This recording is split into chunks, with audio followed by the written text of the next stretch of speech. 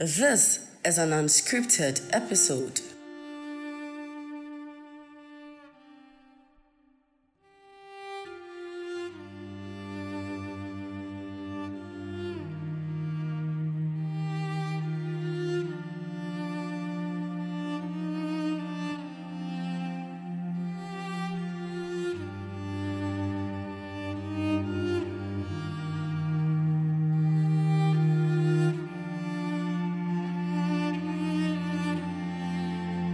Hi, this is Lash. I honestly don't know why I'm doing this, but it's been 2 weeks now since I last put out any episode. Not because I don't have any content to put out, not because we don't have any topics. We actually have topics and artworks for all the topics. Problem is, I just haven't gotten myself to be able to turn on my microphone and record any of these topics. I don't know why. All I know is that I'm actually not of myself. I'll say I'm in a dark place.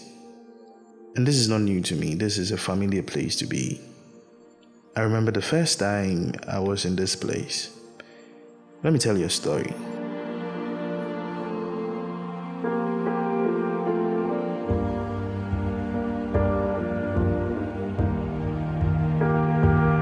Back in the university, a couple of friends and myself started a company called Glivion.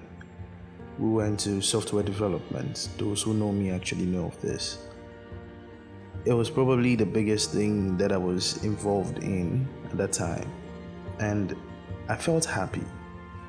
Doesn't mean it didn't come with its own problems and challenges, it did, but I felt like I belonged to a bigger thing. I belonged to something. And I was really putting in work, and I was seeing the effect. I was in a good place. Then fast forward, we graduated, and it didn't feel like that anymore. We're no longer on campus. Everybody was away. Even though we decided that after national service we were going to come together and make this a big company, it wasn't the same. I couldn't. I had to quit. It was one of those decisions that I had to make because I was depressed. I spoke to my mom about being unhappy and being depressed. Nothing really makes me happy. I was locked in my room almost the whole day. And I remember this, what she told me was, happy yourself. And I remember times that she would come and I'm always in my room. Maybe I hadn't taken my bath, I hadn't eaten, my clothes were dirty. And because I was going through something emotionally, I wasn't okay. And the thing is, I'm the only child. Even though I stayed with my siblings, I had cousins staying with us, Chambers, Ada, and all. But I don't know. It was this heavy loneliness, and whenever my mom comes to my room, all she saw was a lazy boy. She didn't understand that nobody was beating me. Nobody was starving me. There was food in the house and all. So how could I say I'm not happy? How could I say I'm depressed? How could I even complain about anything? I think she didn't understand what depression was. And there was a time that I told her I was depressed, and she told me that I should use my mouth to say positive stuff. And while I don't blame her, we come from a Christian home. She's actually a pastor's wife. My dad is a pastor, so she believes in the fact that if I keep saying it, then I'm basically saying it into existence. But the problem was, I was already depressed.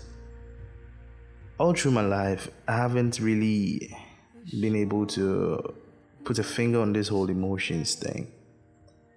The problem, well, I usually don't like to call it a problem, is for me, I feel everything deeply. I really don't understand why people cherry pick the emotions. It looks like there are good emotions and there are bad emotions. And even for the good emotions, when you show too much, they tell you you're too emotional. I personally feel like if I love you deeply. If there's anger, it's deeply. I actually feel every bit of emotion. But the only difference is that sometimes I'm too scared to act on it. For instance, anger. I'm actually a very shy guy. A lot of people do not believe this. I'm a very reserved person. So there are times that if I'm angry with you, I can't even open my mouth to tell you that I'm angry with you. And it keeps eating me from within.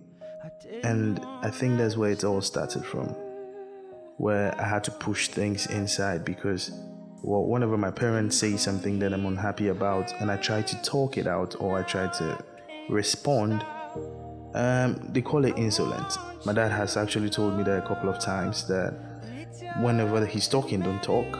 And even if you're unhappy about something, you're supposed to keep it in. So we grew up broken already, where we didn't know how to handle our emotions. I didn't know how to go about it. Somebody does something I don't like, I had to keep quiet because that's how I was brought up. And then if I meet somebody that let's say I'm older than, or let's say I'm above, and now I don't know how to even push out my emotions. It's either I'm doing it too much or I'm not doing it enough. I remember my time in Accra. It was one of the most difficult phases in my life that I had to go through. And personally, I think that I haven't been able to deal with it properly. It's still there. It's like we just moved on and we just swept it under the carpet. Right after national service, I actually didn't complete my national service. A friend of mine, Saeed, he got me a job in Accra. So I had to move. It was with this politician. So I had to move from Takoradi. It was one of the biggest stuff to happen. You didn't complete national service and then you have a job paying you 1,005. That was my salary then. And that was in 2015. So it was a big deal. And accommodation wasn't a problem because I was going to stay with a woman. She was going to feed me. I was happy. So I moved to Accra. And it wasn't as I expected. Well, this woman, true to her word, she gave me a house in an estate. That was where I was staying. And that was when I was doing my photography. I'm very happy that I found photography, and my first camera, my ex-girlfriend then helped me to get my first camera. And what it did was it gave me something like an outlet for me to express myself, to express my emotions in a different way. And that was something I'm very happy about, and that was something that also hurt me a lot because I didn't know how to commercialize photography. It was something that I was only doing to express how I felt at that moment. So there was a lot of free stuff going around, and it got me a lot of friends. Well, looking at it now, I wouldn't really say friends. It was just ladies who were around me just to get free pictures. And that is something that up till now I still have to explain to some people, that if there's a lady that you want and then you try to talk to her, she tells you, oh, Lash, you have a lot of girls around you, I've seen your photography, you have a lot of models. And the thing is that since I even moved out of Accra, there are a whole lot of girls that those days I was hearing from them every week. They were coming around the studio that I don't think they even have my number anymore. And this goes to prove that they were just hanging around you to just get free pictures. After my national service, I came back to Takoradi because the government had changed. I think it was MPP now, and then the woman had some of her funds stuck somewhere, so I came to Takoradi, and it was worse. There's always been this kind of gap between myself and my dad, and that is a story for another day. So when I moved to Takoradi, I wasn't working. He wasn't giving me any money. I wasn't getting money from anywhere except my mom. So after a while, a friend of mine, Theophilus, he got me a contact in Accra. There's a job, Pesol Systems Limited, that there was a vacancy so I could join. I didn't have any place to stay, and thankfully for my friends, Saeed, Thomas, and then Gerald, they told me, see, you could come and stay with us, and there's a room for you. You don't have to pay rent because we know that you don't have any money until maybe next year or something. And I was very grateful for that, and I'm still grateful for that. And that's how I moved to Accra, and that was the longest I actually spent in Accra. Eventually, I quit this other job too because of my supervisor. My boss was always on my case, and One thing I'm very thankful for was a person I met in that office called Daniel. We became so close and I learned a lot from him, and I'm very thankful that I met him. So after PESOL, I went into photography again. That was what I was doing full time. It was struggle after struggle, hunger after hunger. And I was staying with Gerald, and there were times that he had to buy food for me before I could survive. I was still bad at monetizing photography. So I remember this time that my mom called me and we were talking, and I broke into tears because I had been holding on for so long and it felt like this was never going to end. I asked myself, is there ever going to be a breakthrough? I'm not the kind to compare myself to people, but you could see folks that you left school with doing better than you, and you ask yourself questions. And this is not to say that I regret the path that I took. I actually appreciate it because I feel like now I don't have any regrets because whatever I wanted to do, I actually did. I tried it out, and I'm very happy I did that. Thankfully, last year, I had a job offer here, and then I moved back to Takoradi permanently. The problem is that has also been an unending cycle. You go to work, you come back to the house. You go to work, you come back to the house. And the thing is, you can't even complain that you're tired because there's this whole expectations on the shoulder of a man that you're supposed to put in your best. And almost every day you had to bring work home because the time in the office is not enough to complete the work that you're supposed to do. Because the work I do here, I actually teach software programming, and there's a whole lot of preparation that you have to do, and you have to do all these preparations in the house. It means you close from work and then you just have to rush home. Lately, this past month, I've been very tired. I've felt like giving up so much. But the thing is, this is the only job that I do to feed myself and to feed my mom. So you can't give up. And sometimes I ask myself that, will there be a time that I'm going to have a break? Will there be a time that I'm going to say that I'm in a place that I'm happy? And probably this is a question that I can't answer ever. I don't know. Well, it doesn't look like I'm ever going to be able to answer this question. In as much as I'm hopeful that, we'll all get to a place where we are happy, it doesn't look like that for me. And there's this thing about opening up. I've tried it. I've tried to talk to people. But the problem I have is it looks like everybody has an advice on hold that they want to give to you.